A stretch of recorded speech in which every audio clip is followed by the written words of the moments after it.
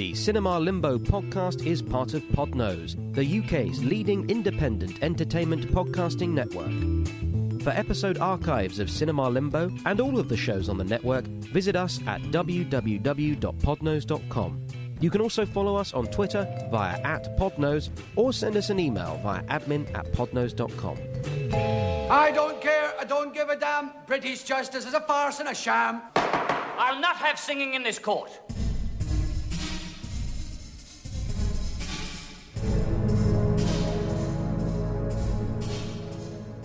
Hello. There are many things which sustain us in life. Companionship, community, a sense of purpose. All these are necessary, but what if one necessity threatens the rest? What if one element without which we cannot live threatens all the others?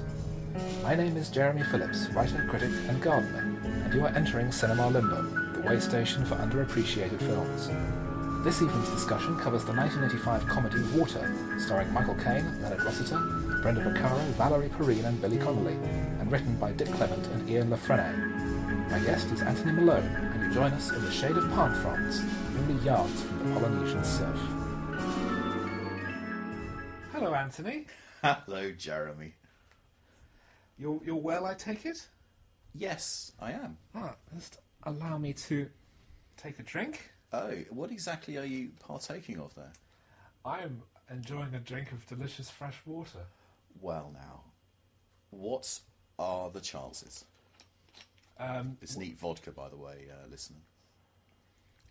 If only it were. Yes, a nice, delicious, refreshing glass of water. Is it slightly lemony with a fizzy? And it makes me go for a wee wee. So tell me. Oh dear. What can you tell me about Leonard Rossiter? Well, I know he's very good in this film, for a start. I don't know enough about Leonard Rossiter, and I don't know enough about his career. I know that he's in an awful lot of films that I really like, and he is always good. I know you recently mainlined the Pink Panther films, and he is in one of those, getting bullets taken out of his bum and being very amusing about it. And I know nothing about it. I've never watched Reginald Perrin. That's an oversight you must correct. I will do that. And I think he's in 2001. It's not even his only Kubrick film. Very true. Isn't he in Don't Tell Me, Barry Lyndon? Correct. Oh, excellent. And I'm sure he pops up in lots of other things fine. Well, he was a major name on stage. He'd been in Joe Wharton plays. Mm-hmm. He'd been in major movies like 2001. And he was a major sitcom star. He had the lead in 3 different sitcoms. Mm-hmm. Fallen Rise of Reginald Perrin, Rising Damp, mm-hmm. Tripper's Day.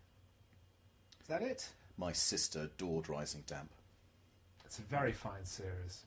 Yeah, again, it totally passed me by. I first saw The Fall and Rise of Reginald Perrin when I was 10, and I got it straight away. I really must seek that out. Isn't it based on some books? It's the first series is based on a novel. Yeah. But it's adapted by the author. And then the second and third series were then adapted into books by the author. Mm. And then years later there was a 4th series without Rossiter. I know the premise of the series, and the premise really appeals to me. So it is an oversight. About a suburban executive going insane through the boredom of his middle-class life. And, yeah, it rings bells. Actually, listener, I walked up here from the nearest railway station. Up here? Up to where you live, where I live. your house. Okay, yeah. And it is exactly like It's Reginald Perrin. Reginald Perrin's walk to work every day to the station to take the train. Well, thanks for that, Jeremy. That makes me feel really great about myself. So it's not too late. See you again for another podcast. It's not too late. What? Where to? To move to somewhere a bit more sexy? New York, maybe? Would that please you? Or? The only prison that you must truly escape is the one in your own mind. Well, now, I've been working on that for many years. I've been trying to dig a tunnel, but I've only got a spoon. But it gave you cramp. That's my life all over. Anyway, his last film, one of his last works was the title role in King John for the BBC television Shakespeare. Oh, goodness. But that strikes me as rather a good piece of casting, actually. I've got all of those. I don't think I've seen that one. Well, now you have a good reason. I'll know what I'm learning a lot today. That's going on my to-watch list. And that was broadcast after his death. But his last film, also released after his death, was Water. No way. After his death? Yes. I had no idea about that. This is why I do Cinema Limbo, because I get these juicy movie factoids, which the internet won't yield, frankly. I'm really rather dismayed to hear that, because he is excellent in this film. He is responsible for a moment in this film which I'd forgotten about, which my brother and I, when we watched it as children, it used to cause us to roar with laughter. And when I saw it again on the rewatch, I again fell about laughing, and it was such a feeling of joy. I'll point it out when we get to it. I think it's just a great moment of comedy. And tell me, how did you come across this film? Years ago, Channel 4 broadcast a season of films from Handmade. Right. And obviously it had all the big highlights, Life of Brian, Withnail and I, but it also included Water. And I remember it had quite a sniffy write-up. Oh. That it was a rather sneering. Oh, bloody critics. This misfire. What? That was helped to sink the British film industry in the mid-80s. Oh, some tosser on the Telegraph or something like that. No, it was the Radio Times. Oh, well, they know about anything. And I watched it and thought, well, that's quite funny. I mean, it's fairly inoffensive in its own way, but certainly nothing to get angry about. And I had it on my list for a long time because it had that reputation as being the bomb that first put a hole in the side of Handmade films, because it was such a big, expensive overseas production with big stars, and then it flopped. So thanks to yourself for supplying me with a copy, I watched it, and I thoroughly enjoyed it. I thought it was a really nicely written, smart, well-acted, of its time, but quite modern in its own way, film. Absolutely. With the most absurdly eclectic cast. It's like a handover between the generations of having Leonard Rossiter and Billy Connolly in the same movie. Yes, that's a good point. I'm thrilled to hear this, because I have deep affection for this film. I didn't know that it almost sank Handmade. I didn't know that side of its history. I knew basically nothing about its production. It underperformed in the UK, and I don't think it was even properly released in the United States. Well, when I was growing up, I came across this film on VHS. When my parents bought a video recorder, it became very quickly apparent to them that they could get my brother and I to shut up if they took us down to the little video rental shop down the road, let us pick whatever we wanted to watch, and then just stick us in the front room and watching films. So we saw some really great stuff. We started off watching Clash of the Titans, which is a great film to start watching on VHS, to explore the fact that you could control what we were seeing on the CV and rewind. Millennials don't know they're born.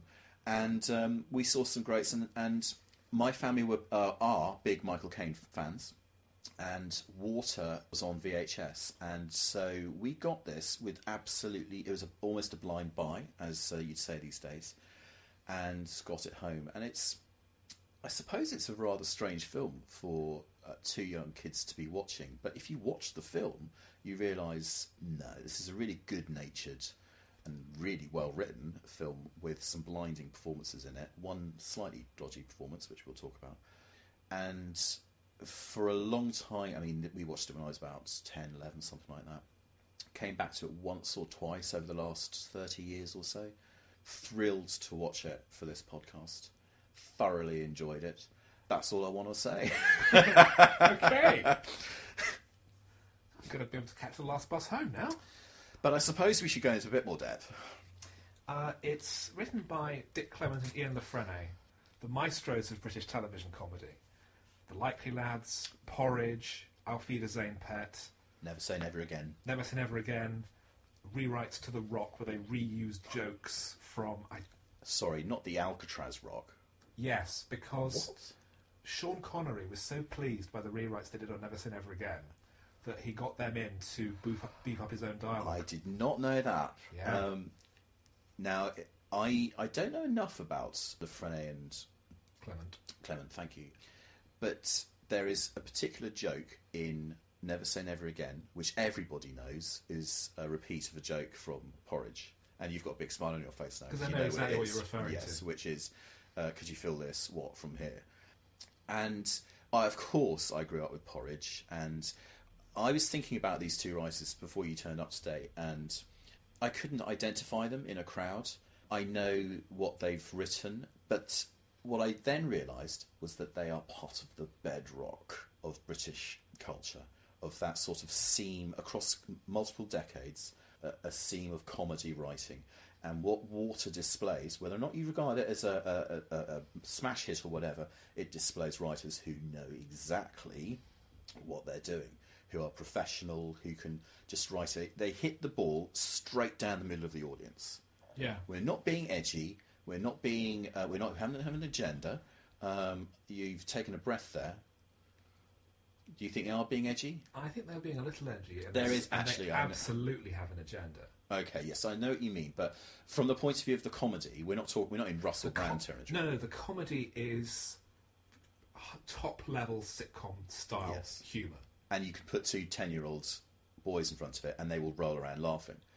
And the cast do precisely what's required for the script, and the result is a perfectly amenable, very good-natured film. Well, it helps that Dick Clement directed as well. He did, didn't he? And he's actually repeating the job that he had from the film version of Porridge. Oh, really? Which Clement and Frenet wrote and Clement directed.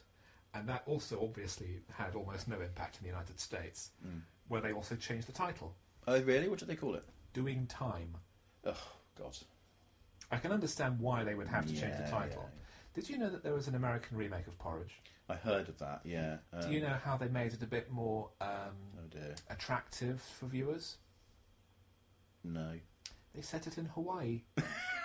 God bless the Yanks. It also ran for one episode more. And please tell me it bombed like the Enola Gay. No, it did a full season. Oh, okay. Just one season. Where did the scripts come from? I believe that they were mostly original. But it kept the basic characters and the character dynamics. And it was called On the Rocks. Okay. The movie starts with a beautiful vista of the island of Cascara, a British colony in the Caribbean. While on the soundtrack, we have the music of... Is it Eddie Grant? Yes. With the film's theme song. And you immediately feel, oh, this is lovely. It's the beautiful sunshine, the beautiful scenery, wonderful music, upbeat and cheerful. And you think, this is great. And then you look more closely at the island, and it's horrible. It's falling apart. And I completely agree with you. Watching this again and seeing the shots of what's called Cascara, I just immediately thought, I want to move there. And then when they zoom in, I would be thinking, I want to move somewhere which is a bit more 5-star. And I want to move somewhere which probably isn't infested with insects and spiders and Christ knows what. It is falling apart. The opening credits establish that it's a British colony, and it's a bit on its wobbles. And that little themette continues brilliantly with Michael Caine's introduction into proceedings. Michael Caine plays the governor of the island, whose name is? Baxter, isn't it? Oh, Baxter Thwaites, yes. His manservant is bringing his breakfast out to him where he's pottering about in his garden. Pottering being the right and phrase. says, we've got a report here, Governor, about the pineapple crop. He appears behind a large bush, sporting a rolled item. A jazz cigarette. Never mind the pineapples. Wrap your lips around this. So he is struck with the sight of Harry Palmer, Pophead, chilling out with a nice cigarette of... he has a particular name for it. Jazz tobacco. No, it's not jazz. He doesn't call it jazz tobacco. Yeah. This is completely in tune with Caine's career. Remember him in Children of Earth. his character in that. Oh, absolutely. I was thinking more that he accepts the scripts based on where they're set rather than what happens in them. I don't know, because I know he was in that sort of phase. Because supposedly that was why he did Jaws the Revenge. Yeah. Because it was page 1, the Bahamas. Right, I'll do it. Yeah, but I was thinking whether he was miscast in this film and whether Nigel Havers would be a better piece of casting. But then I thought, no, I think Caine is in tune with the fact that Baxter's an emblem of the declining British Empire. It's shambling a little, but Caine's he's got the uptight accent, but he's much looser. Rossiter does the completely buttoned up, Yes. sexual deviant Brit. But Baxter he's an authority figure, he's the guy in charge, he's also growing marijuana in his back garden and cultivating a new strain, and even though the island is falling to bits, he is genuinely concerned about the welfare of the people under his charge, and they genuinely love and respect him. Absolutely, and that continues throughout the entire film. And that's something that I think is important for Clement and Le Freinet. They write about such a huge range of people. You look at the Likely Lads and Porridge and Auf Wiedersehen, Pet. There's a huge, broad swathe of British life there. Largely working class, but it's never written with anything less than affection, love, genuinely liking these characters, regardless of how awkward and unpleasant. I mean, Terry Collier in the Likely Lads is a really horrible person. I mean, he's openly bigoted. He's incredibly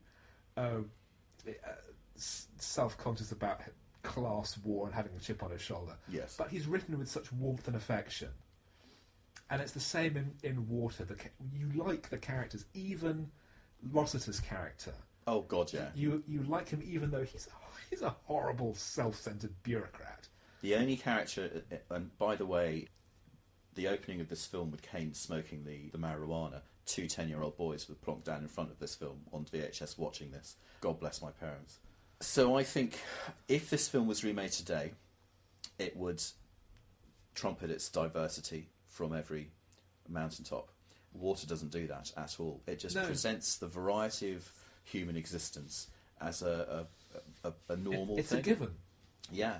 There are some moments where bureaucrats who are set up as silly fools come out with mildly racist things like, oh, they can drive, as long as they don't drive the buses, or, some of the Cascarans might, will be building the hotels and being waiters and all of this.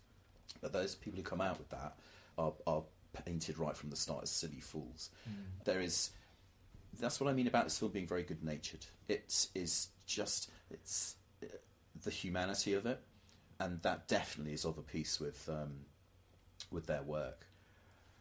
So yeah, and then we switch to more introductions. The radio station. The radio station. We have Billy Connolly in the jungle, dressed in fatigues. What's a Scotsman doing on an island dressed as Che Guevara?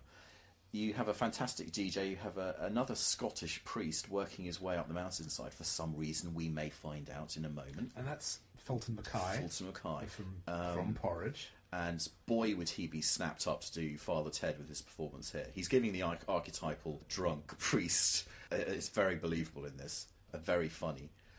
What's he trying to do to get up to the radio station? It's because in a cabinet is a bottle of whiskey, and he needs a slug of it. And there's something that the DJ says that was mimicked by my brother for years. The DJ says, right, and now the weather, and he looks out the window and goes, "It's hot!" Got that for years. At which point the revolutionaries mount their revolt, both of them. Yes, and it's a wonderful piece of slapstick. And smash their way through the ceiling. At which point the DJ starts then to read the news by narrating what's happening in the room. Yes. Yeah, it's Father McNabb is the name of the priest, and he says, "Have you taken leave of your senses?" As Connolly's sitting amongst all this wreckage, and they get up and they sing a song. And because he's the singing rebel. Yes, who's calling for a Marxist revolution in Cascara, which for a populist film already, this is, shall we say, interesting. This is Handmade Films. Their first film was Life of Brian. Yeah, you're right. Yeah. So they have a reputation for doing sharper, slightly edgier, offbeaty type stuff. yeah, more sophisticated comedy, but be able to kind of marry the satire with Billy Connolly falling through the ceiling. Yeah, I love that moment. It's because it's the loss of control and it looks totally real. Connolly at this stage in his career was still the big yin, and he would get up on stage and do his stand-up. I discovered recently that us soft southerners mispronounced that. It's not the big yin, it's the big yin. Oh, right. I must get my brother-in-law to say that, because he's a Scot. Connolly hadn't quite yet moved away from his stand-up persona. And particularly his stand-up persona grew out of music. Yes, exactly. And for half the film, he only sings. He refuses to speak until Cascara has its freedom, but he will sing instead. Yeah. Which is, I think it's... It's a nice conceit. It's like a Goon Show parody of Hunger Strike. Yes. Yeah. And I reckon Connolly had a hand in coming up with those little ditties that he comes out with. And so he broadcasts one of these songs over the radio, and we get shots of Cascara, and it is dilapidated. There's been no investment, there's no money, there's no school, there's no hospital, there's no work. The kids are running around on the streets naked. But they're all very happy. What they do have is esprit de corps. There's just a sense of sort of Caribbean happiness and spirit. Do you think that's maybe a bit stereotype, though?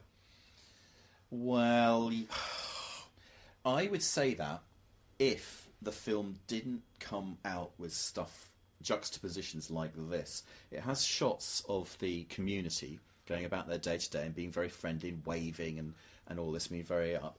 And over the top of it, Connolly is broadcasting this song telling the British to go back where they belong, which is an interesting thing to say about the British when you're putting footage of the Cascaran residents in front of the audience. It's just an interesting little dynamic.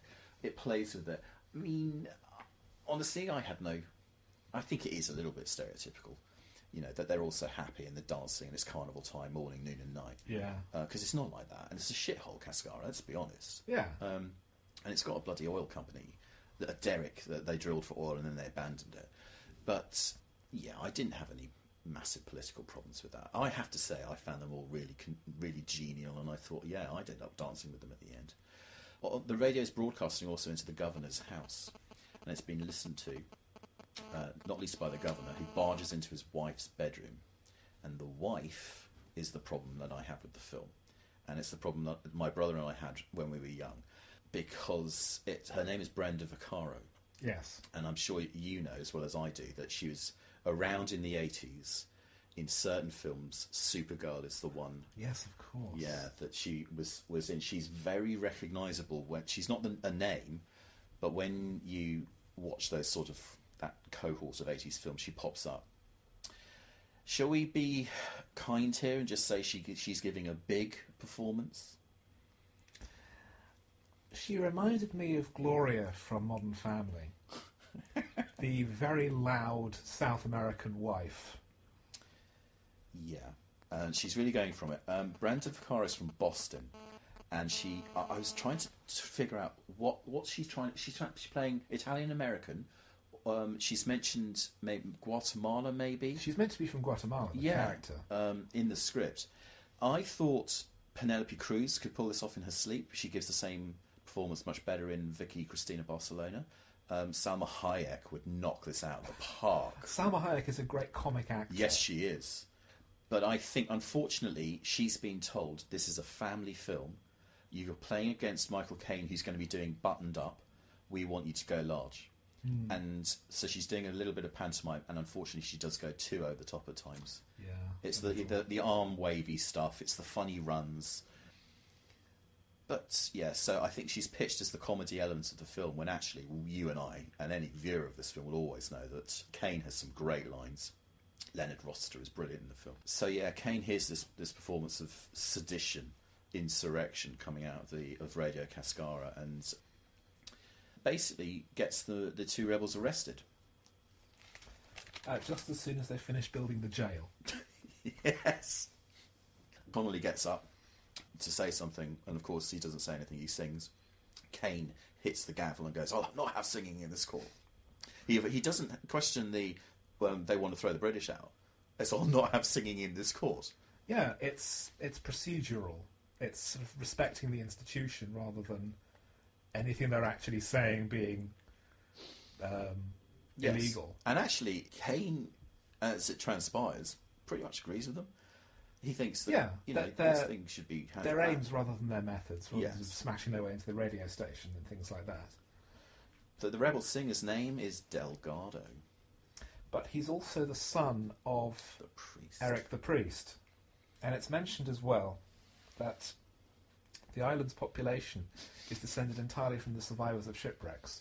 Although Kane says that actually McNab might have contributed to... He has 14 children. Yes, he's been a bit of a naughty priest, a naughty drunk priest. He's not a priest, he's a reverend. He's not Catholic. I concede that point. So he's allowed to enjoy the company of women, but probably not to that extent. Yes, boy, does he. Kane and McNab are having this conversation out on the street, as shooting the breeze about what's happened. And when Kane walks away, there's a really nice little moment where he high-fives one Rastafarian guy going past him and gives him the sort of wrist pull shake. And the thing with that moment is that Kane really pulls that off. And what we know about him now and his love of dance music and the performance in Children of Earth, you just think actually he is a lot edgier than and a lot more surprising. The only thing that annoys me about Kane these days is his right-wing politics. Yes, exactly. And that is a shame.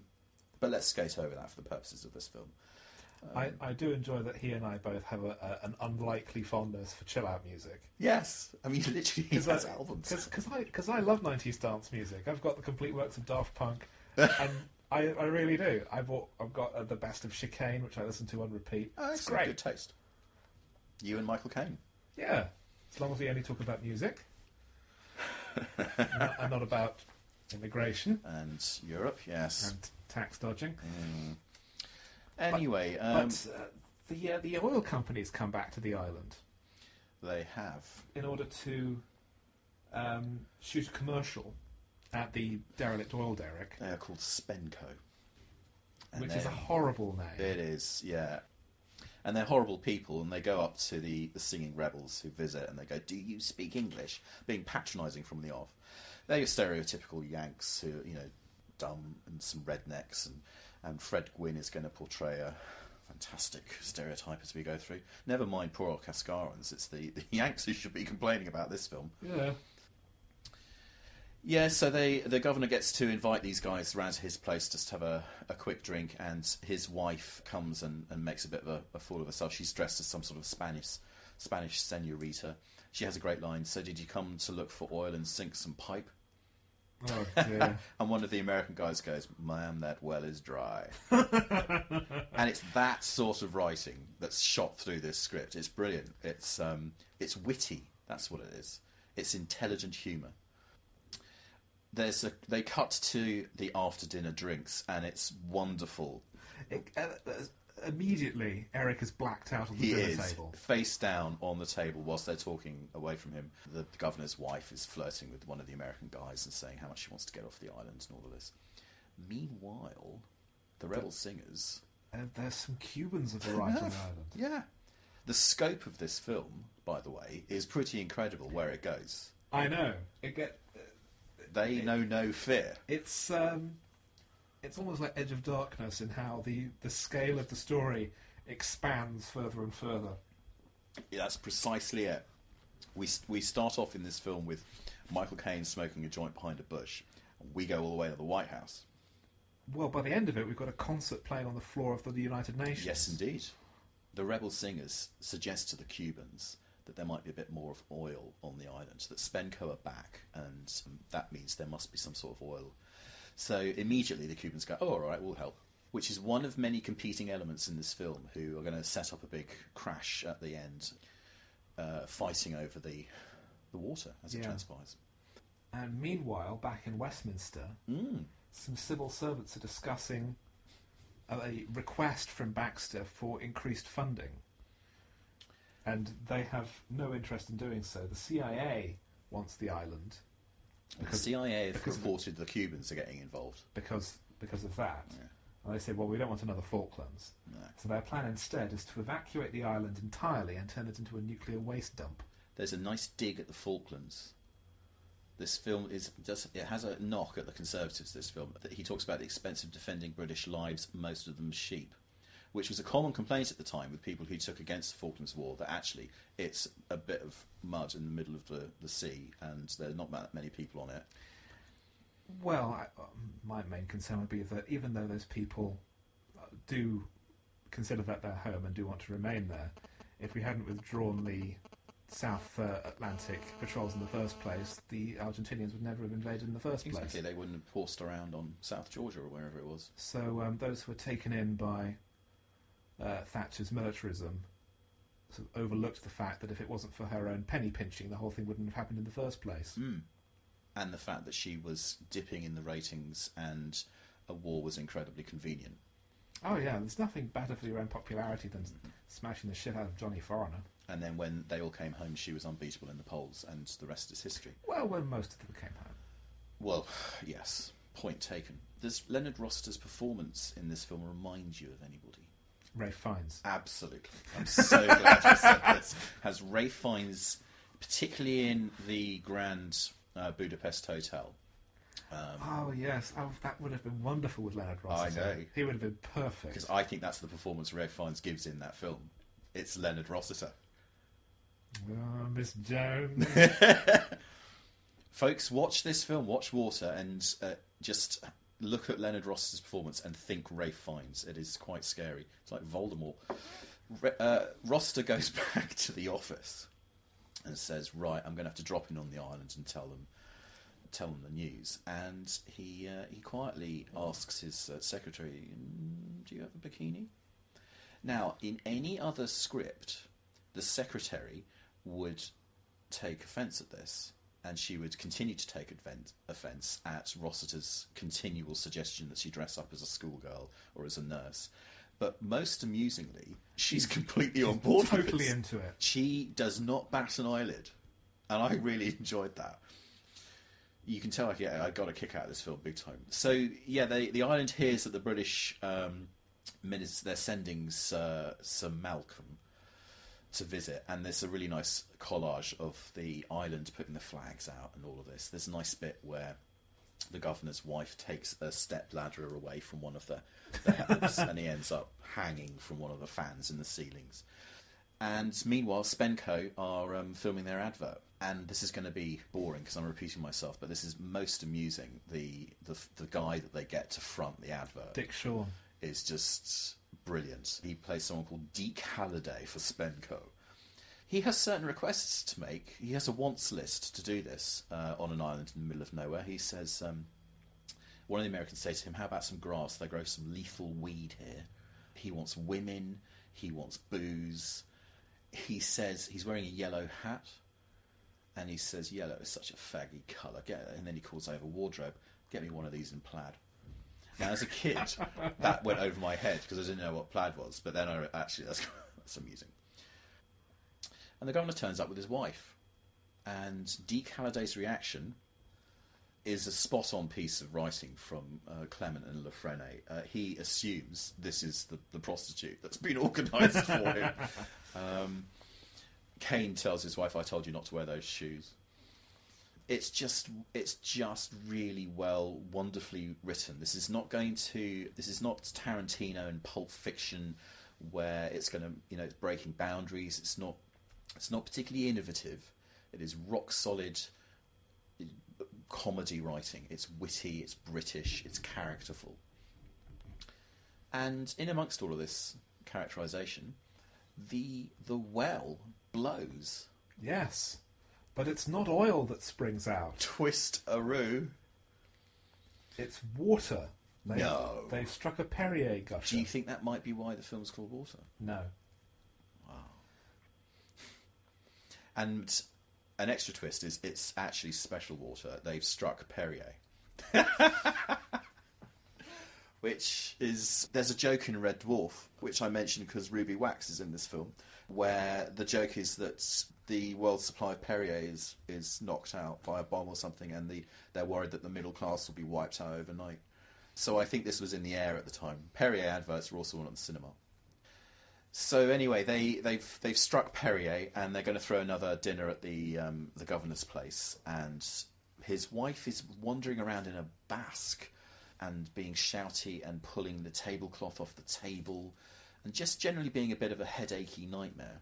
I've never found her very funny at all. I think she's meant to be funny, but I'm not entirely sure it works. I think she's meant to be funny in how awful she is. It's comedy awful. You're right. Yeah, it's. I think she just doesn't have the. There's just something not right. I mean, she needs to be, I think, more of a bombshell type to make it work. That Baxter married her for her looks, because her personality is a walking nightmare. Yes. So I think your idea that it would be a Salma Hayek type, because she's fantastically gorgeous and an amazing comic actor. She's really underestimated as a comic actor. Yes. Yeah, but she can do control. The problem with this performance is that it's too big. It's too much. There's a lack of control. It's too cartoonish. Yeah. Whereas someone like Salma Hayek would be able just to finely tune the volume. It's a really difficult thing to get right, and unfortunately she just overplays it too much. It doesn't kill the film, though. Approaching Cascara is the British envoy, Sir Malcolm, with his secretary, saying, look, we'll be 5 minutes on this island and I'll be off, and I'll take you to San Lucia. The island on which Cascara is meant to be is Santa Lucia, I believe. Yeah.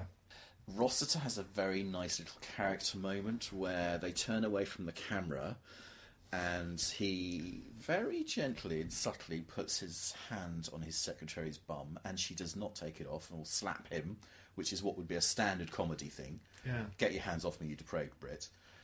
So it's just a nice little tweak. They're waiting on the quayside for his arrival, smoking a joint. They light a cannon to welcome him. Oh yes, and it explodes. Almost blows the house up. The poor guy setting the table in the house, it looks really dangerous. I'm sure they did a quick cut away, but he's standing against the far wall when the wall explodes into this ball of flame. And then he just throws down walks off and goes, I'm going to have to reset that. Great visual gag when Leonard Rossiter approaches the island. They want to say, welcome, Sir Malcolm. But actually it says, Malcolm, Sir Welcome. Malcolm, Sir Welcome. Yes. It's just tiny. That's all we want from films like this. We want nice, gentle humour that's done well positioned. And they play the Cascaran anthem, which comes with gestures. They do. Before they do that, when Rossiter gets just off the boat and extends a hand to Kane, Kane draws his sword out and almost takes out Rossiter's eye.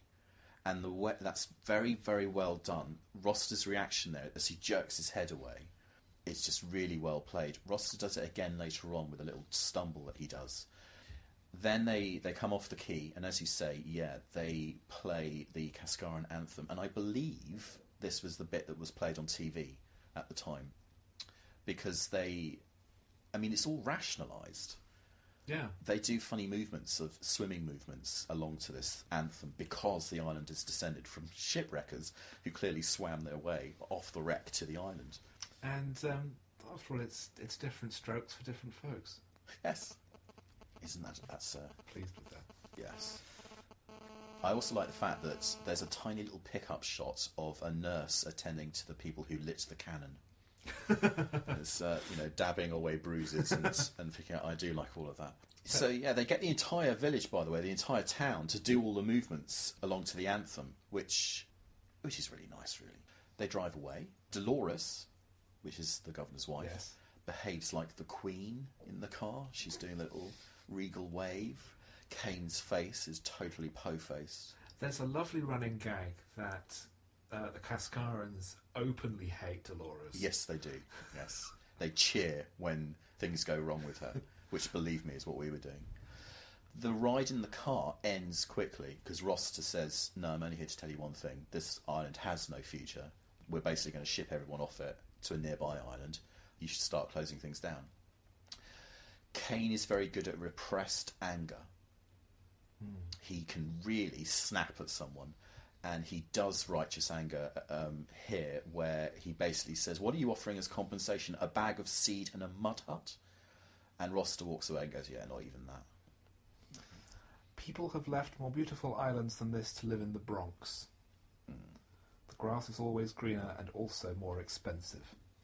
So in any other film, he'd be a hateful figure. He's the bad guy. But because it's Leonard Rossiter, and because he knows exactly what he's doing, you know he's a comedy figure. And we know that we should be laughing at him because of his tiny sexual peccadillos and all of this. Cain gets up and tells the island this bad news, that they want to evacuate the place. This is not good. Dolores can't wait to go to London, though. She's thinking about Lord and Lady Thwaites of London. She's thinking about Harrods.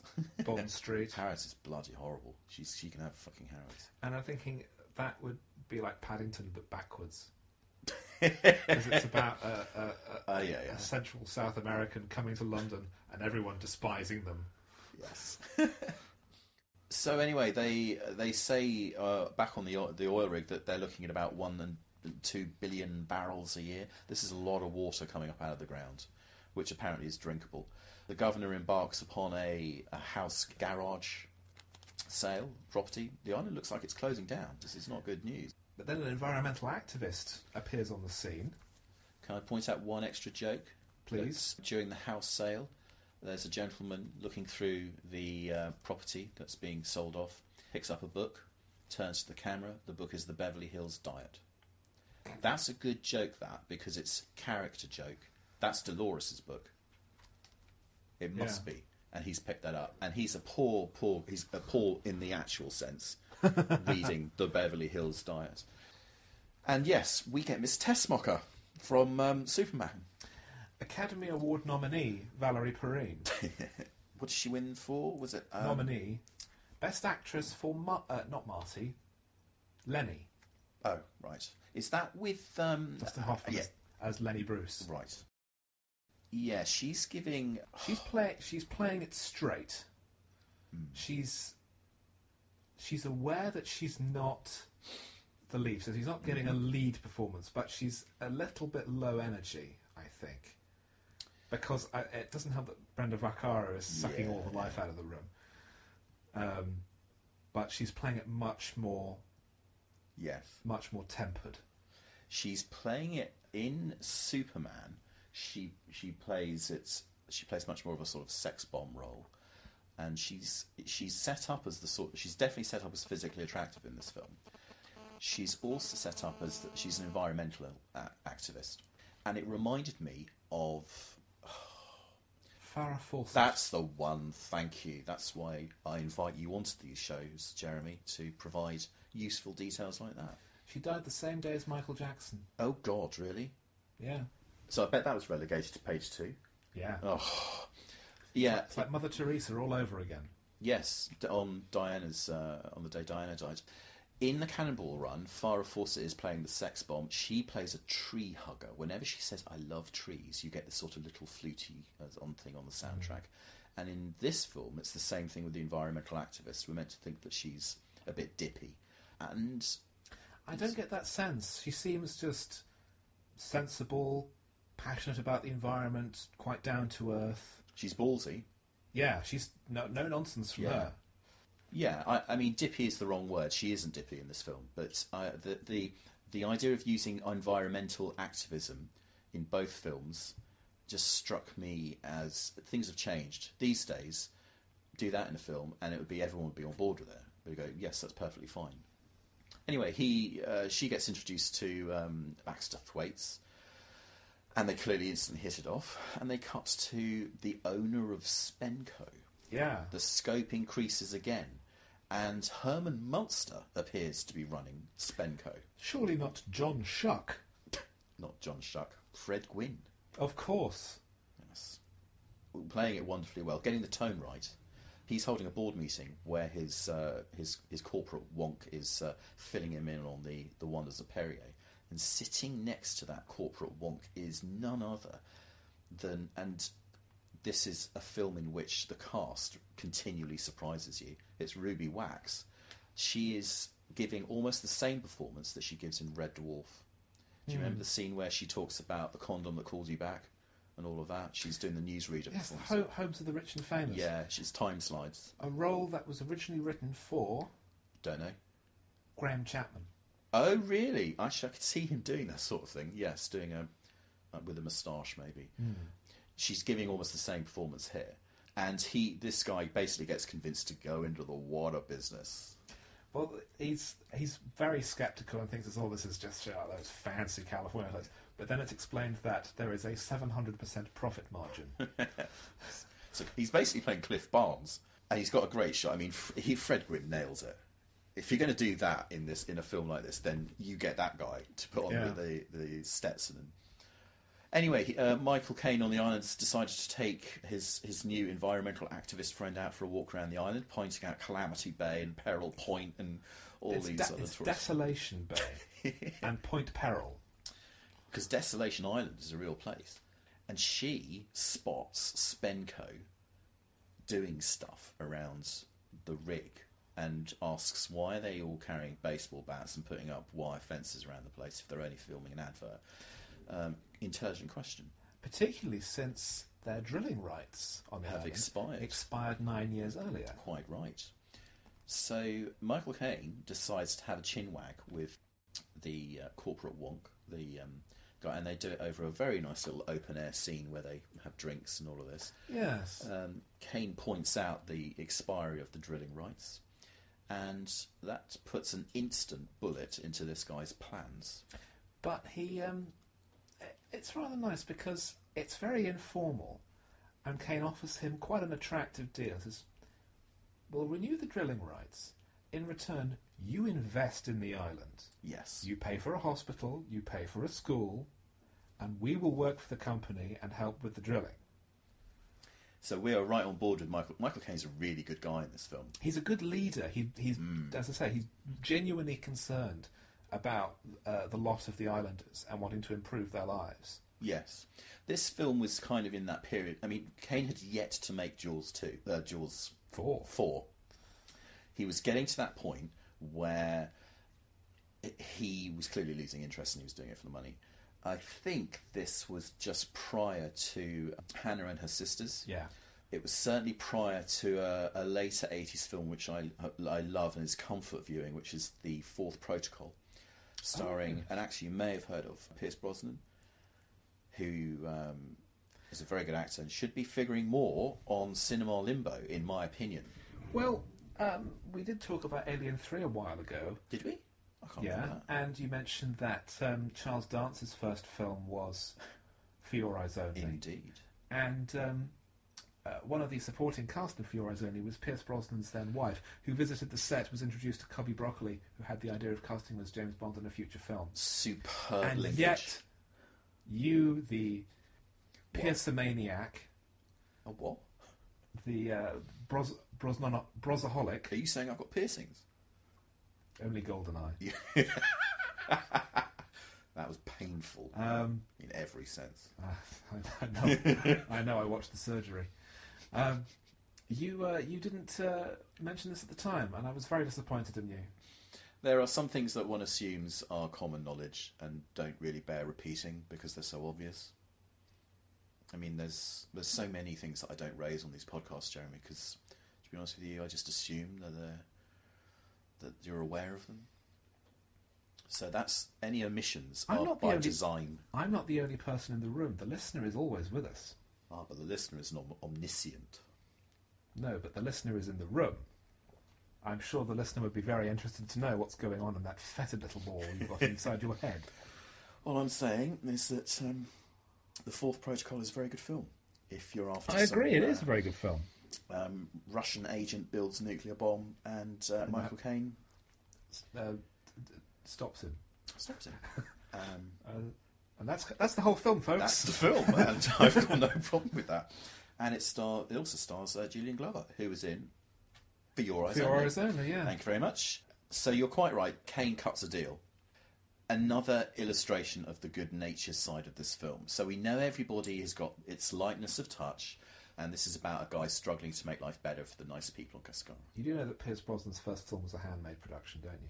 Was it The Long Good Friday? Yeah. Oh, excellent. I do remember seeing him in that. He's it's an interesting performance. I'm not going to... He has one word of dialogue which he ad-libbed. I don't know what the dialogue... What was it? Was it a naughty word? Wow, I don't know. I'm going to check that out. Scene in a swimming pool, I seem to remember in that film, and a very nice scene at the end where Brosnan... anyway, why are we talking about Pierce Brosnan? You keep on bringing up Pierce Brosnan. I can't believe this. Listener, you've no idea what he's like dealing with this off mic. It's just an endless nightmare. Brosnan is a good actor. Anyway, so Baxter decides... He paid to see Mamma Mia 2 just because Pierce Brosnan was in it. That is a misrepresentation of what occurred. Of actual facts. Mamma Mia 2 will not be figuring on Cinema Limbo. He keeps telling me to do it. I don't know what other excuses I can make. Yes, well, Sir Baxter makes a call to Sir Malcolm, who rather wonderfully is on another island, the island being St. Lucia. St. Lucia, yes, having a lovely time. With his secretary getting a massage, and of course Sir Malcolm says, yeah, whatever, sell off the drilling right, what the hell, he says, extend the drilling rights, everything is for sale on Cascara, is what he says. What he's more interested in is asking his secretary the nurse or the naughty schoolgirl outfit, and Roster looks left to right and says, oh, I think the latter. Which is very naughty. Roster sells it. The French would have a field day with this film. They'd go, yes, that's the British disease for you. He's clearly a complete sexual deviant.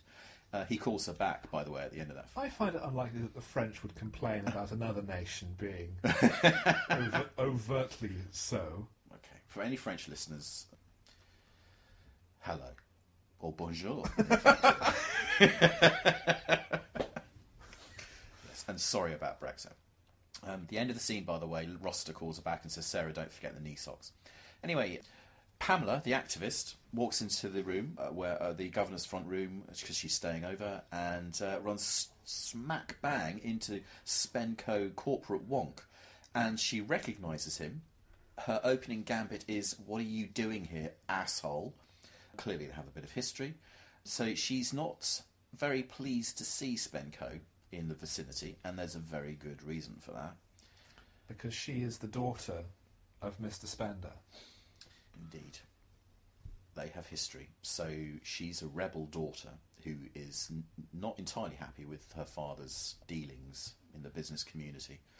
We also find out why Baxter's on Cascara in the first place. Yes, there's a bit of backstory about... He has a blazing row with Dolores, isn't he? And she... danced topless at a reception for the Duke of Edinburgh. Yes, which is wonderfully just cut off at the end, so that the audience knows it's the Duke of Edinburgh. But and that got them sent off to one of the furthest colonies from the centre of the British Empire. Cain thrived there. He chilled out, relaxed, took up growing marijuana. Dolores' dreams of being rich, the wife of an important ambassador, went down the drain, and she clearly went sleeping around with everybody. Cain delivers a news flash from Radio Cascara, once again wonderfully smoking on some marijuana, and one suspects that Cain's not being he's gone a bit method there. What exactly were they smoking on the Ickrest file back in the day? I don't think. I think Cain is very much an acting actor. Just as Dustin Hoffman decided to run around the block a few times to look breathless on Marathon Man, and Laurence Olivier told him, why don't you just try acting? Acting, yeah. I think that Michael Caine is of the Laurence Olivier school, where he was, I'll just fake it. Yeah, he fakes it very well. I'm an actor, I'll act it. But he's kind of faking the little buzz he gets after a drag on the cigarette. Well, what he does in his own time for research is another matter entirely. Yeah, he delivers the announcement. He has a blazing argument with Dolores, who says, we're going to have to leave this place, are we? Or rather, let me get this right, we're not leaving this place. That actually we can stay because the residents are going to get jobs with Spenco. She throws an absolute shit fit. Most wonderfully, it gets broadcast to the entire island. and she threatens to kill herself. And a huge cheer. Literally, hats are thrown in the air. It's very amusing. I mean, okay, it's not radical. That's tremendously cruel. But it's very satisfying. The joy on people's faces is totally mirrored by the joy on my brothers and I when we were watching it. So there's a sign-up day for jobs.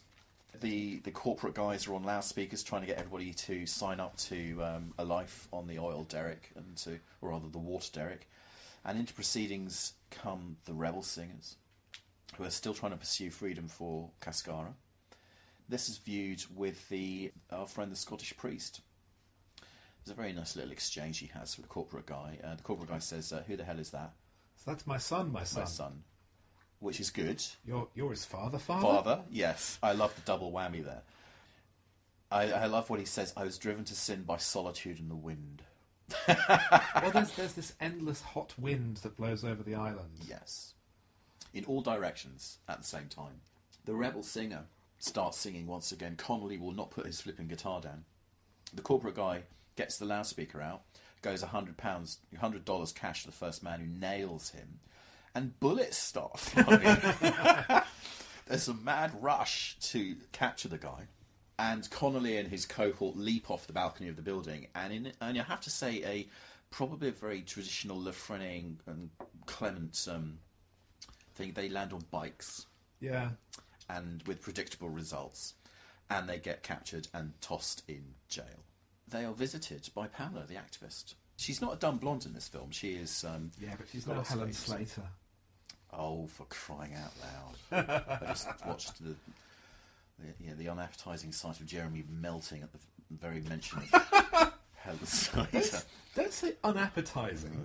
Yes, I'm going to have to mop that up. So she visits the two rebels and says that she's going to contact Amnesty International and her buddies in the media.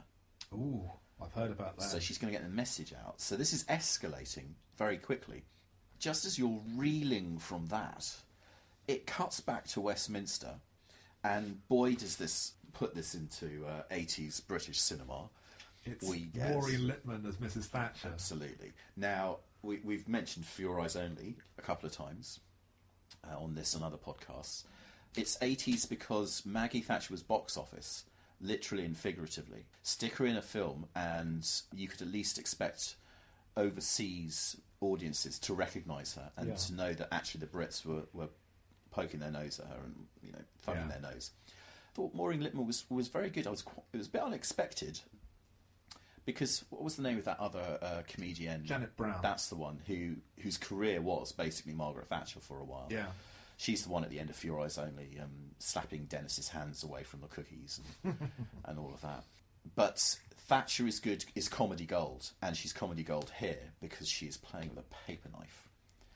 And standing in front of her is Leonard Rossiter having a bit of a meltdown, and telling her about the radical insurrection on the island. And the paper knife suddenly just thwacks into the wall behind him. Another brilliant reaction from Rossiter. Thatcher tells him to go back to Cascara and to secretly finance the revolution. Because the deal that's been struck with Spenco grants the Exchequer only 1 cent per 100 barrels of water, where most of the income is actually going to the island. Tiny amount, and Thatcher's not going to have that. So it's an interesting post-colonial story in that sense. Even as late as the 1980s, it's painting the British right as very colonialist, very dismissive of the concerns and the lives of those over whom it is supposed to be sovereign. You do get a sense of a crumbling empire on its last legs, disinterested in its furthest outposts, but interested only in money and power and not the welfare of the people, and shoring this empire up with deals, underhanded, secretly financing revolutions, and so you've got that one way in which I think it's still quite contemporary. Well, yeah, is it's this illusion that the British Empire is still anything at all, and in any way respected anywhere else in the world. Yeah, there's a little bit of frisson with this film, that this film still believes that the British had the organisational capabilities to A, have had an empire, and B, be able to strike deals and to secretly finance revolutions and all of that. These days, the British establishment in 2019 could not tie their shoelaces, and it's the entire world is looking at Britain and going, what the hell is going on? And people are in disbelief that we could even have thought about running an empire. The crumbling empire in water, the critique is of the political establishment. It is of Rossiter's Sir Malcolm. The minister is a silly little fool. The English guy who still has the good heart and wants to help the people is the one who's loosened up by smoking a joint and is helping the Cascarans and will absolutely fight to help that body politic. He spent so much time just among the actual people, Yes. seeing the way they live, totally sympathetic to their lives and wanting to do what he can to improve their lot. Yes, exactly. Even if it means that he's going to do a deal with Spenco. But he's doing a really good deal from his point of view, Yes, he because is. he's able to give the island everything it needs. In return, they get to buy a natural resource that they can afford to sell, Yes, and it's such a good deal that it pisses off the British establishment. because they're not making any money out of it. Exactly, yes. So Sir Malcolm's going to hightail it back to Cascara, and we get another very nice little scene. I could watch Michael Caine get high over and over again.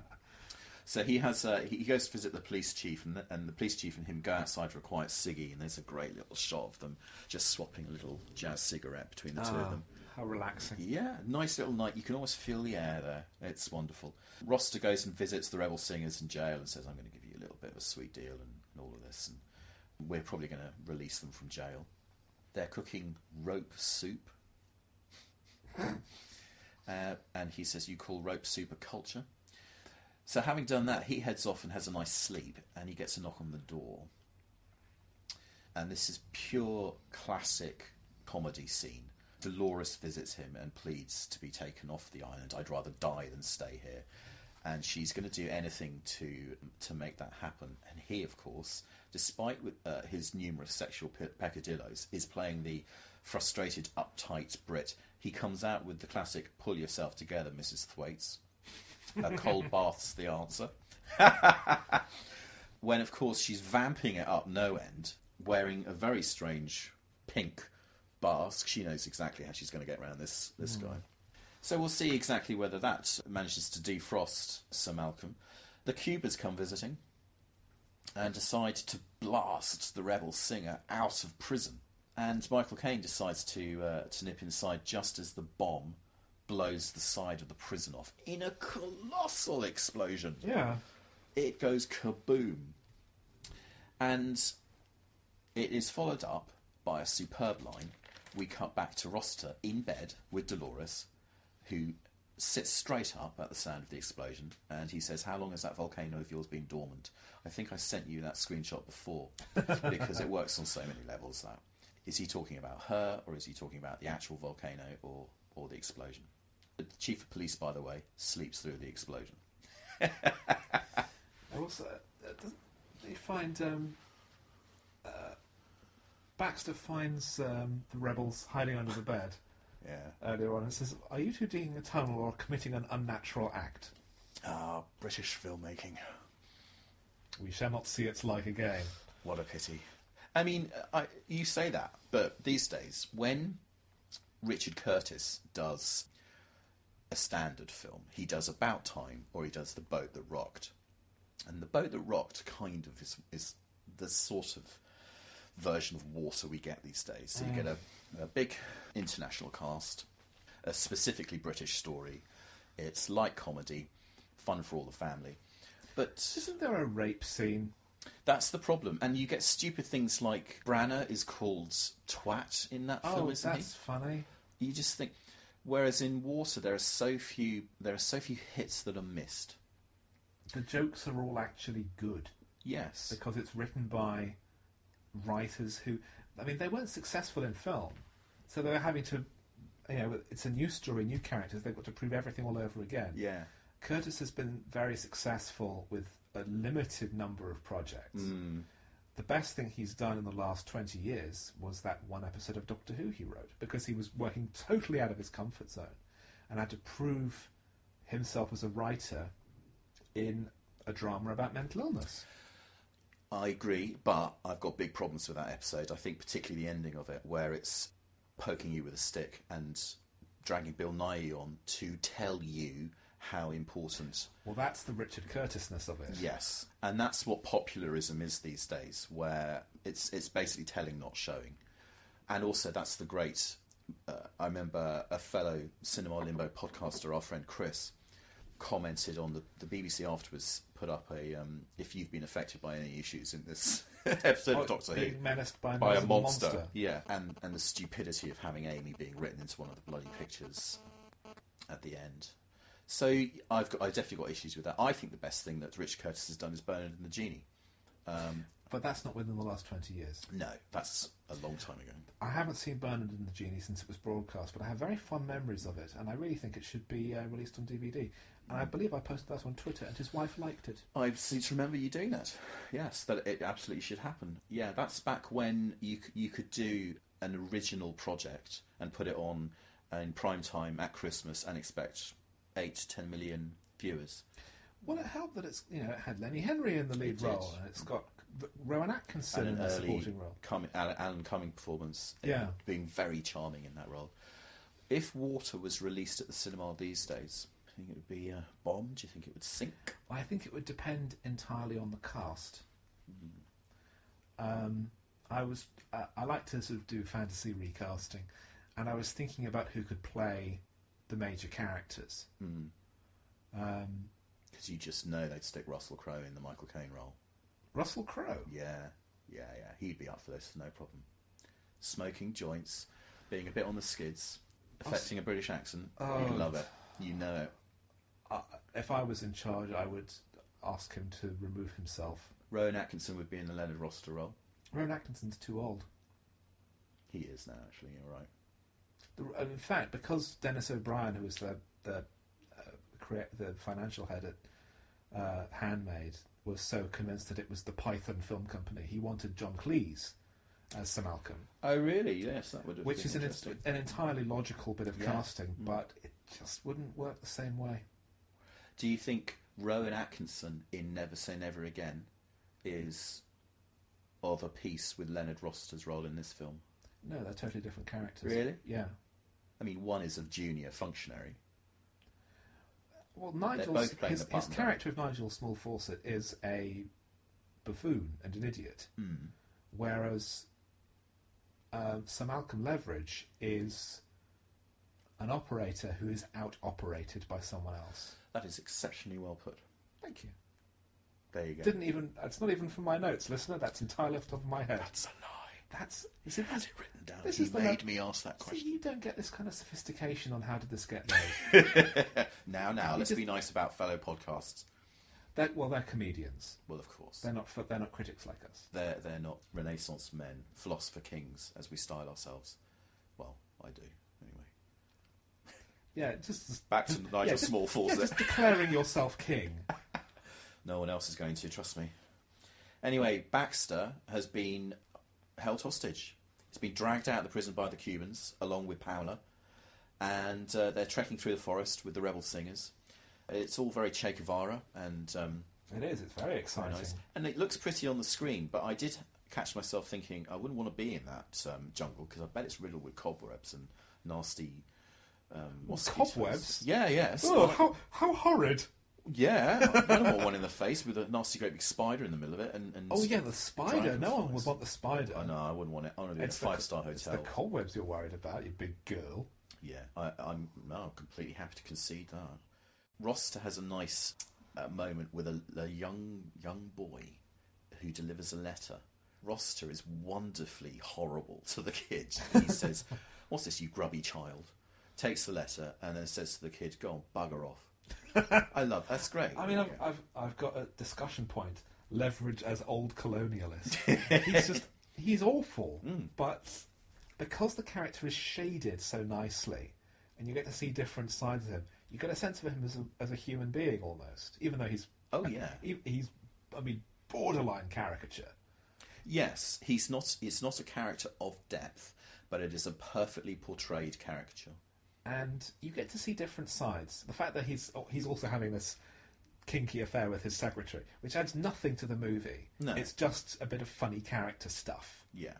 Although it does get it via some chess moves, it gets him to Dolores, and Dolores is his punishment at the end of the film. Yes. Basically. Yeah, he gets news that Baxter and Pamela have been held hostage, and they're tied to a tree. And there's some standard comedy stuff where Pamela's wriggling around and trying to find the knot, and in fact finds a knot in Michael Caine's pants. And I was trying to remember the scene that I've seen that somewhere before. I think it might be in Blazing Saddles, where someone goes, "Not that one," in a high-pitched voice.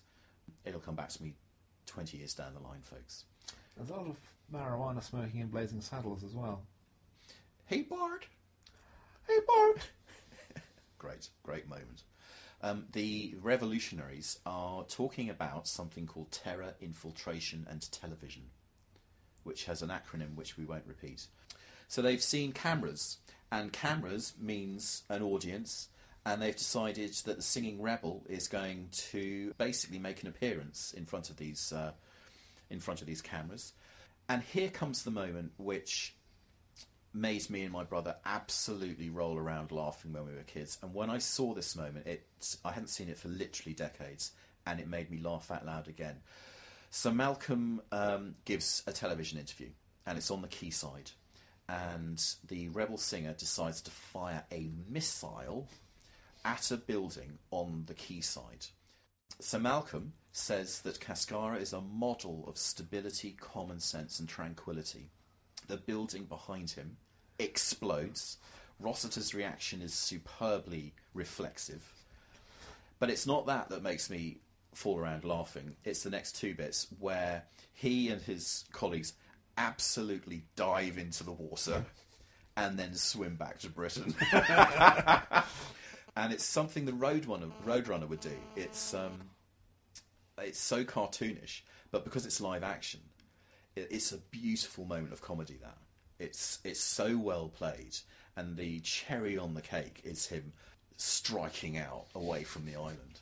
It's just brilliantly done.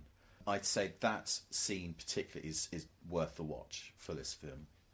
Anyway, the plot thickens. Someone from Spenco rings Fred Gwynn and says, "There's a little problem here. One of the hostages is your daughter." And he goes, "We were never that close." What a nasty guy. But it's Fred Gwynn, so you can't completely hate him. Baxter finds happiness with Pamela. Yeah. And who would take that away from him? They try to make it look like she's been ravaged. As a diversion. Of course. I think this is a great ploy. In the midst of making her look ravaged, he ravages her. Genius move from Caine there. And of course, they manage to get the drop on the Cubans. They get distracted by pretty Pamela. Caine draws a machine gun on them and sends the Cubans packing. And what's the last line the Cubans say? Oh, they decide to go to Miami and become coke barons like Scarface. And as they walk away, one of them goes, in a Cuban accent, "Another fine mess you've got me into." It's an eclectic script. So Caine basically says, if we don't move fast, we'll lose it. We'll lose the island to either the Cubans or the Brits. Connolly says, well, there are four of us, and one of us is a woman. And Pamela says, well, I can't believe I'm hearing this in the 80s. And she's quite right, because 30 years later, in the middle of a huge push in Hollywood to big up women and get them into the positions of filmmaking power and get their voices out there and all of that, this is not new. And I suppose these days it's more of an organisational push. Yes. It's not just that, we must listen when the ladies are talking. It's, no, we want them in positions of power. Even if you've got Theresa May in power making a total mess of things. We want filmmakers, we want to give them same artistic avenues. That's a societal shift these days. But as you can see from Water, Pamela is completely bemused 20 years after the 60s, to have someone like the Rebel Singer coming out with antiquated crap like that.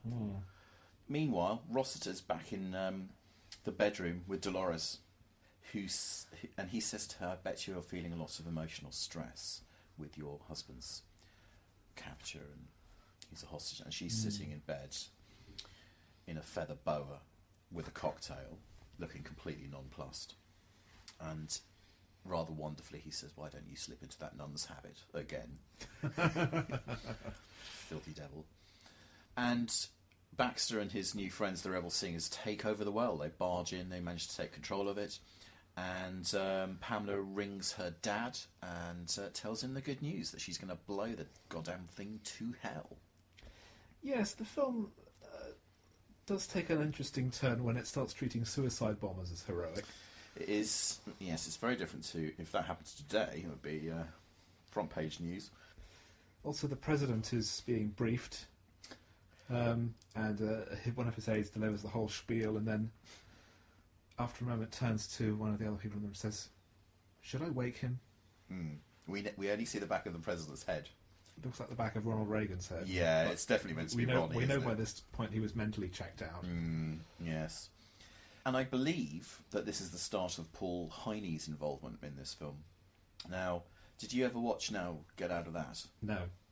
Or oh yes, I know the story that he was would spend a day doing different jobs, and him and Chris Searle. He was doing a day as an extra. So, did you see the episodes where he becomes an actor? No. With Oliver Reed? Oh, I've seen the Oliver Reed clip. The classic Oliver Reed clip. Oh, that was wonderful. Which, listener, check it out on YouTube. Oliver Reed is brilliant in the clip where he teaches Paul Heini acting and throws him out of his house for being a terrible actor. Yes, Oliver Reed was such a interesting man. I've got a lot of time for Oliver Reed. I don't have a lot of time for his rampant alcoholism and the flushing of his obvious talent down the toilet. But I wish he'd just sobered up, frankly. Paul Heini was basically tutored to play a role in this film, and he plays a sort of... Is it a Russian mercenary, do you think? German. A German. And basically he's told to destroy the well. For that, they'll get a lot of money. And the scene that got replayed a lot, and not only for the trailers and on Now Get Out of That, was where they go, "Viva the numbered bank account in Switzerland," which is very amusing. So they've now got mercenaries and Cubans in play. The SAS are going to be sent in as well. Absolutely. Thatcher's not having any of this. Well, as Sir Malcolm says, he wants the SAS to demonstrate the gratuitous violence and mayhem for which they are so rightly famous. And cross-check that line with Q, or rather the Q figure in Never Say Never Again, telling Sean Connery, "Now that you're back, I hope we're going to get some of that gratuitous sex and violence." Well, I certainly hope so too. Absolutely. So, yeah, there's lines that get reused. So numerous military forces are amassing around the island now and around the well. The Americans are there because apparently we're a fucking peacekeeping corps like hell. The SAS turn up, and the depiction of the SAS is clearly a piss take. Sandy Take No Prisoners Charlesworth. Did you notice what he does when he turns up on the hill? He gets out of the Jeep, but he has to walk downhill to the American guy. But momentum makes him speed up. So he ends up running fast down the hill and has to backwards run back to the American guy. It's full of tiny little moments, this film. Like that one. So Sir Malcolm rocks up outside the oil well, the water well, with... The Cascarans are at the well as well. Of course they're all having a great big party there. It is. And Sir Malcolm brings along Delgado's father, Father McNabb, and his mother, who has a very noble look to her. So basically it gets them to lay down their arms and to give up. And added to that, he also brings along Dolores, who is very good in this scene. She raises a hand with a cigarette in it to acknowledge her presence. I think she believes she's Eva Peron. Malcolm calls her your distraught wife for 14 years. I believe Michael Caine has kind of abandoned the accent by this stage. Would you say that it fluctuates? It does fluctuate, yeah. It does a bit, yeah. But he's loosened up. He's embraced his working class background. Before he got the scholarship to Eton, you know. He's definitely loosened up by this stage, and now he's got a machine gun in his hands. Sir Malcolm, Leonard Rossiter, decides to go and have a face-to-face, walks through the gates, walks down the hill to approach Michael Caine, and if you watch him, it's tiny, tiny little moment, but he does a stumble. Oh, yes. And that, folks, is perfect comedy acting. That's what you get when you hire someone of Leonard Rossiter's calibre.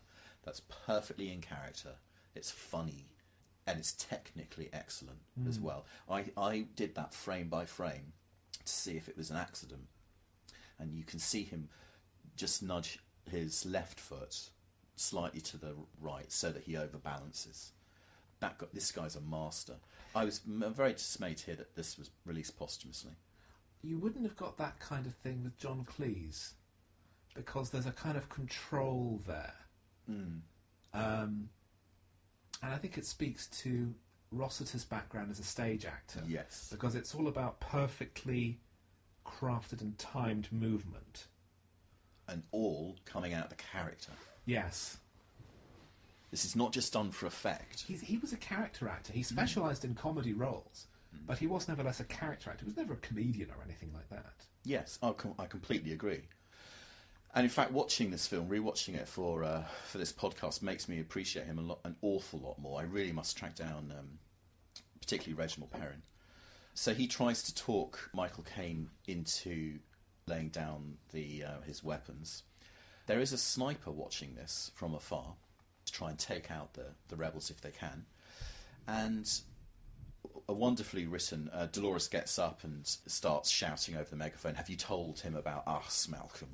We're together." And Rossiter explodes and shouts, "Where's your bloody sniper, man? Take her out." It's brilliant. Doesn't Dolores announce that she wants a divorce? And boom. Yay! Yeah. Everyone throws their arms in the air. It's wonderful. Meanwhile, on a nearby beach, the mercenaries have arrived. And before they blow the cliff up, they decide to have a bit of lunch. And one of them gets up and reads out a menu. Did you notice who this person is? Is that what's his name? But narrows it down. Oh no, it's Alfred Molina. It's Alfred Molina. In just a tiny little role. It's Dr. Octopus, folks. Well, this is a few years after Raiders of the Lost Ark, which was his first film. Oh, really? Oh, of course, yeah. He plays Satipo in the opening sequence. But it is he's literally just doing this one gag where he reads out and he says, we'll have a nice Saint-Emilion, which will convince the most jaded of palates. It's wonderfully florid. Yeah, wonderful stuff. So the rebel singers are picked up to go and off and sing at the United Nations. Pamela's promise to get them in front of the media has paid off. And they set up. The roadies all have rebel singer jackets. The producer says this is bigger than the moonwalk, which is a bit of a reach. And then they start singing. And worth noting, the director of the TV broadcast. See, that's what you did this for. Yeah. It's Dick Clement. No, not that guy. I believe so. Yeah. Oh my goodness! I didn't know. I wouldn't have been able to pick them out of a crowd. Yeah, because they start off rather boringly in their performance, he gets a great line. Unless that guitar turns out to be a machine gun, we're in trouble. But then the other members of the band start turning around to face the audience, and it's Ringo Starr, George Harrison, and Eric Clapton. Now, of course, George Harrison was executive producer and the founder of Handmade, so obviously he's in there. Call in favours for Ringo and Clapton, but suddenly the United Nations Centre becomes a venue for this great freedom song. There are two people I don't recognise because I'm not a muso. There's one guy who seems to he's on another guitar. I think he's from something like the Moody Blues or something. Do you have a picture? I don't think I do. I do have a shot of the credits, actually, which I'll bring up later. Might be which Jeff Lynne. It could be. And I think there's another drummer sitting next to Ringo who's from another rock band. So I do think everybody is quite famous in that group. Backing singers also seem very capable. I suspect, I seem to recall they're also professional singers. I'm not a great Clapton or Beatles fan. I'm yes, they're great musicians and all of this, but so I'm not that excited to see them. But it's knowing the background in Handmade films, it makes perfect sense George Harrison is there. It's very odd to see these characters suddenly there in the film. It's a sort of intrusion of reality into this light comic farce. Well, bear in mind, George Harrison invented the benefit concert. So it's a nice little That's a nice touch, yes. jab at his own reputation. He was well known for having a good sense of humour about himself. You must have heard the story about after he was attacked in his own home, that lunatic broke in and stabbed him in the night. I don't think I've heard this. Well, you've heard that he was attacked. No. This was a few years before he died, but this was only a few years before he died. Some maniac broke into his house and attacked him in his sleep, and he was being carted out to the ambulance, quite seriously injured. Past his staff, including a gardener who'd only joined a few days earlier, and he beckoned the gardener and says, "What do you think of the job so far?" Oh my God! So that's pretty good. And George liked a jazz cigarette or two, as did Ringo, and certainly Eric Clapton did. And there's the connection with Billy Connolly as well, because of course. he was the big overlap between music and comedy. Yes. So yeah, I find it. I remember watching it when I was a kid, and I obviously wasn't very aware of who these characters were. It went over my head a bit, but now. It's kind of a bit of a, it captures them in that moment. George is looking a little bit thin and wasted. Eric Clapton looks quite young. Ringo looks like Ringo. Ringo actually looks a little bit like the guy who's currently playing Spock in Star Trek Discovery. Oh, yes. With the chin beard. Anyway, whilst the concert's going on... Chin beard. You know, that little sort of under... the neck beard thing that they do, that young types like to do these days. The people who wear hats indoors. Oh, well, a plague upon them. I will not have that in my home. Oh, dear. I'll take off the chicken hat then, folks. Baxter sees the French setting bombs, and he manages to overpower one. Sneak around. He overpowers one just as he is about to be overpowered, because he says, "Oh, it's the bloody French. I can smell the garlic." Yes. Which would have got a chair, and would have got a chair these days as well. Heine attacks Kane and comes out with a line which I think, I might be wrong, I think it's the line that he had to repeat in front of Oliver Reed, which is, "For the bloodshed and the money." And Reed was trying to get him to take it all down and play it very internal and not overact. And Reed was constantly going, "What the hell are you doing? What the hell do you think you're doing? That's not acting." Again, that's just a really great clip to track down. You must post the link to that on Cinema Limbo. I'll see what I can do. Yeah. But the oil rig is saved. They managed to rip the bombs off, throw them into the nearby jungle. There's a huge explosion. They've definitely paid money for the explosions in this film. And that seems to save the day. Except a seam opens up in the cliff face. Damn. And the water starts pouring out into the sea. And I don't know how they did that. Do you think they just had pipes up there which they just went psh? I must have been something like that. Yeah, because they look like it's literally shooting pouring straight out of the actual cliff face. So they, in a rather nice shot, our friends walk up the hill from the now useless Derek. There is the bit where the mercenaries, their job done.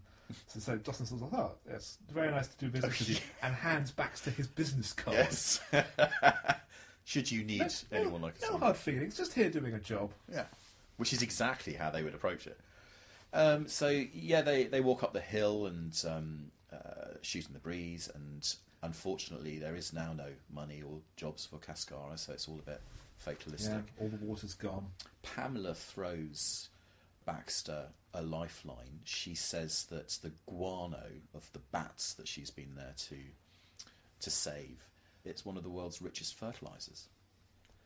Which is an interesting little offer there, because just as she says it, behind them... Baxter does say, and what are the people on the island supposed to eat while they're waiting for bats to crap? Yes, good old Michael Caine. And at that point, God intervenes, and the well... Played by John Cleese. What's all this nonsense? There's suddenly a strike, and this time it's not water, it's oil. It's the black gold. Exactly, which of course is mentioned right at the start, and that's a good script for you. I do look upon that now, and I think actually that probably means that Cascara is going to be absolutely raped by the oil companies, and Shell are going to get in there, and Cascara will see none of the money, and actually it's going to herald a terrible future. And then once they've taken all the oil, Cascara will go straight back to poverty. But that's the cynical 2019 viewer. At the time, this would have been, great, they're in the money. Mm. It does mean, as Leonard Rossiter points out, that Margaret Thatcher is going to have his balls. But Cascara is getting its independence, after all, as the flag of the British Empire is lowered for the last time over the island, and Baxter hands it to Sir Malcolm. And with his last attempt to save him face, I think you'll find the rope also belongs to the United Kingdom. Mm. Yes, a nice touch, because he complained about the rope soup earlier on. He gets a call from the boat behind him, and it's Dolores, in her finest outfit, screaming, "I want to leave now." And if Mrs. Thatcher doesn't have his balls, then Dolores certainly will. I think that's exactly what we're meant to divine from that scene. And the credits roll, and the credits are delightful. And everyone's having a great big dance party on the quayside. And Michael Caine is dancing away in the middle of the crowd. It is not a performance. He is. You just know that A, the character would be completely partying hard, and B, Caine is actually loving this. You see Fulton Mackay, his arms thrown over two women, loving every moment. It's just a moment of blissful joy. The British Empire is in ruins. Thatcher's been usurped, corrupted, her plans foiled. Who knows what's going to happen to the British Empire, but the message to take home... The good, honest people of Cascara and their leader of great integrity and compassion have triumphed over the cruel and inhumane British Empire. Quite right, too. And the message of Water is that you want to be part of humanity rather than some horrible... the political fools, the establishment, and that if you loosen up and you smoke a jazz cigarette, good will out. Yes. It's an extremely heartwarming film. There are made on location in San Lucia, the West Indies, and Devon. I did think particularly the shot of them walking up the hill from the derrick was probably... Yes, the oil derrick sequences were all shot in Devon. Yeah. And there's a thank you. The producers wish to express their thanks to the government and people of San Lucia for their enthusiasm, goodwill, and cooperation during the making of this film. And it's played over more Eddie Grant or maybe even Bob Marley. The soundtrack is great. It's just full of positivism and humanity above all. Yeah, it's a tremendously warm and upbeat story. It's almost like a latter-day Ealing comedy about the little man triumphing over the big, mean organisation. Do you think Sellers could do the Leonard Rossiter role? Well, he was even more dead. Well, yeah, but from an Ealing comedy point of view, think of him in I'm All Right, Jack. Well, Fred Kite's a very different kind of character. I was thinking of Carlton Brown of the FO, but he actually plays the local corrupt official rather than the Whitehall type. Ian Carmichael? I think Ian Carmichael is too much of a good guy. Right. I think these days they'd probably cast Branagh in the role and nobody would believe it. It would just be, it's Kenneth Branagh. Yeah. I do think if Rowan Atkinson was younger, he could probably pull it off. What about Branagh as Baxter? Yes, but I still can't help thinking that's Sir Kenneth Branagh, noted director, who I just wouldn't believe him in the role. I'd much more believe Kane in the role. Kane is Kane in the role, but he's doing the slight little character bits and pieces. It's Baxter's slightly on the skids. Colin Firth as Baxter. Yes, definitely, he could do that. Yeah, that'd be wonderful, wouldn't it? Because he has that mix of upper class sophistication and totally prepared to laugh And at he's himself. your dad. He's kind of got that sort of that British home counties received pronunciation. It's Bridget Jones's Darcy boyfriend. Yeah. That sort of thing that he does so well. Colin, you've got it spot on. That would be an excellent choice. Or Hugh Grant. Hugh Grant now, definitely. Yeah. In fact, it would be almost too obvious to cast Grant. Yeah, because Grant now is becoming... I mean, he's now so well known for his public image as being quite anti-establishment himself, vocally opposed to exploitation. Yes. It would be, I think, weird to see him as like an establishment figure like Baxter, because maybe he'd be better as Eric, as the womanising Reverend. He'd be he's got the comedy chops to pull that off. Absolutely. I don't think he looks as steeped in 20 years of whiskey as you'd need to be for that role. But definitely those two. If Curtis approached this and decided, I'm going to do a rewrite of this and that'll be my next film, you can guarantee he'd pick that from Firth, and from Grant. But I've got no problems with those two. They would be excellent in the role. Kane is quite an odd choice. Obviously, from a production point of view, it sells the film. Unfortunately, it didn't sell the film because it went down the toilet a bit. But what a cast! It's an amazing cast. It's just this chocolate box of wonderful British actors, from Maureen Lipman, Alfred Molina, Ruby Wax, Herman Munster. His name is Fred Gwynne. He's Herman Munster. And then you get Paul Heine doing an episode of the BBC TV series where he's pretending to be an actor. But then you've got multiple Oscar nominee Michael Caine, Oscar nominee Valerie Perrine, one of the most respected British comic actors. Yes. Brenda Vaccaro. Billy Connolly. Fulton Mackay. Yeah, what else do you need? All the way down. And you've got two writers with at least 25 years of experience behind them doing an original script for the family, and it's British. Why wasn't this bigger? I mean, I don't know. It may have been internal politics at Handmade, because Dennis O'Brien, particularly later in the 80s, was becoming more and more of a millstone for the whole production. Was this the same Dennis O'Brien who slagged off Ruth Now and I? Yeah. Yeah. Because that was Handmade. Yeah. Bruce Robinson saying the man has no sense of humour. He didn't have a sense of humour. No, he had no idea what he was doing. Yeah. He was a financier. Yeah.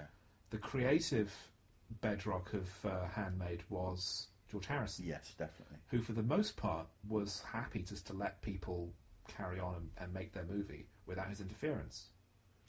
Because, as I said, I'm not a big Beatles aficionado, but I cannot deny, because of their music and the money, what they did with the money, the end result was Handmade films. And if you were just to pick one, it would be The Life of Brian, which would be a central, stick it in an archive, send it into space. That's what you want to be represented by. I'd say With and Light, to be honest. I think Life of Brian is more subversive. And I think at the end, for Always Look on the Bright Side of Life, I think that's just unbeatable. People nailed to a cross singing that. They're not nailed up, they're tied to the crosses. Yeah. There are other Handmade films I prefer to Life of Brian.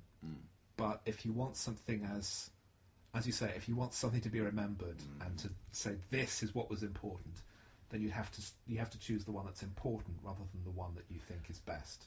Yeah, and I agree with you. I think I turn to With Nan and I over and over again. I don't necessarily turn to Life of Brian and watch that repeatedly, but I think Life of Brian is incredibly important. Yeah, I'd say I watched The Long Good Friday repeatedly. I've seen that many times. I've only seen that once. I did like that a lot. I must watch that again. I'll obviously send you all the screenshots of Pierce Brosnan in it. I know you will. You always do. Well, it's just because I know you love him so much. A great film. It's a little film. Listener, seek out Water. It's not available on DVD. It's not available on Blu-ray. But no one wants you to see it apart from us. right to Michael Caine, right to Sir Michael Caine, right to Sir Billy Connolly. Yes. Get Pamela Stevenson on the case to contact her friends in the media, and I'm sure she can pull some strings. It's That's the connection, actually. Rowan Atkinson, because not 9 o'clock. Of course, yeah. This film definitely deserves a proper release, and it is not just that we're talking about it in terms of it's a piece of heritage or anything like that. It's a funny film. It's a great contemporary movie. Yes. It feels fresh and modern because it's about the little Englander versus the person with actual experience. And that's very contemporary. Yes. And it's warm, it's funny, it's sharp.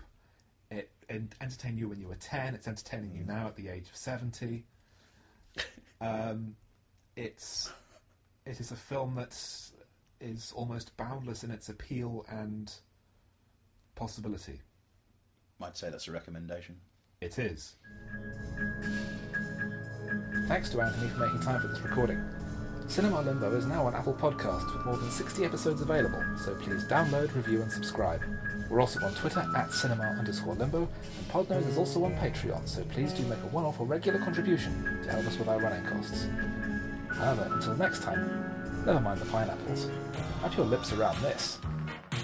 Look what you brought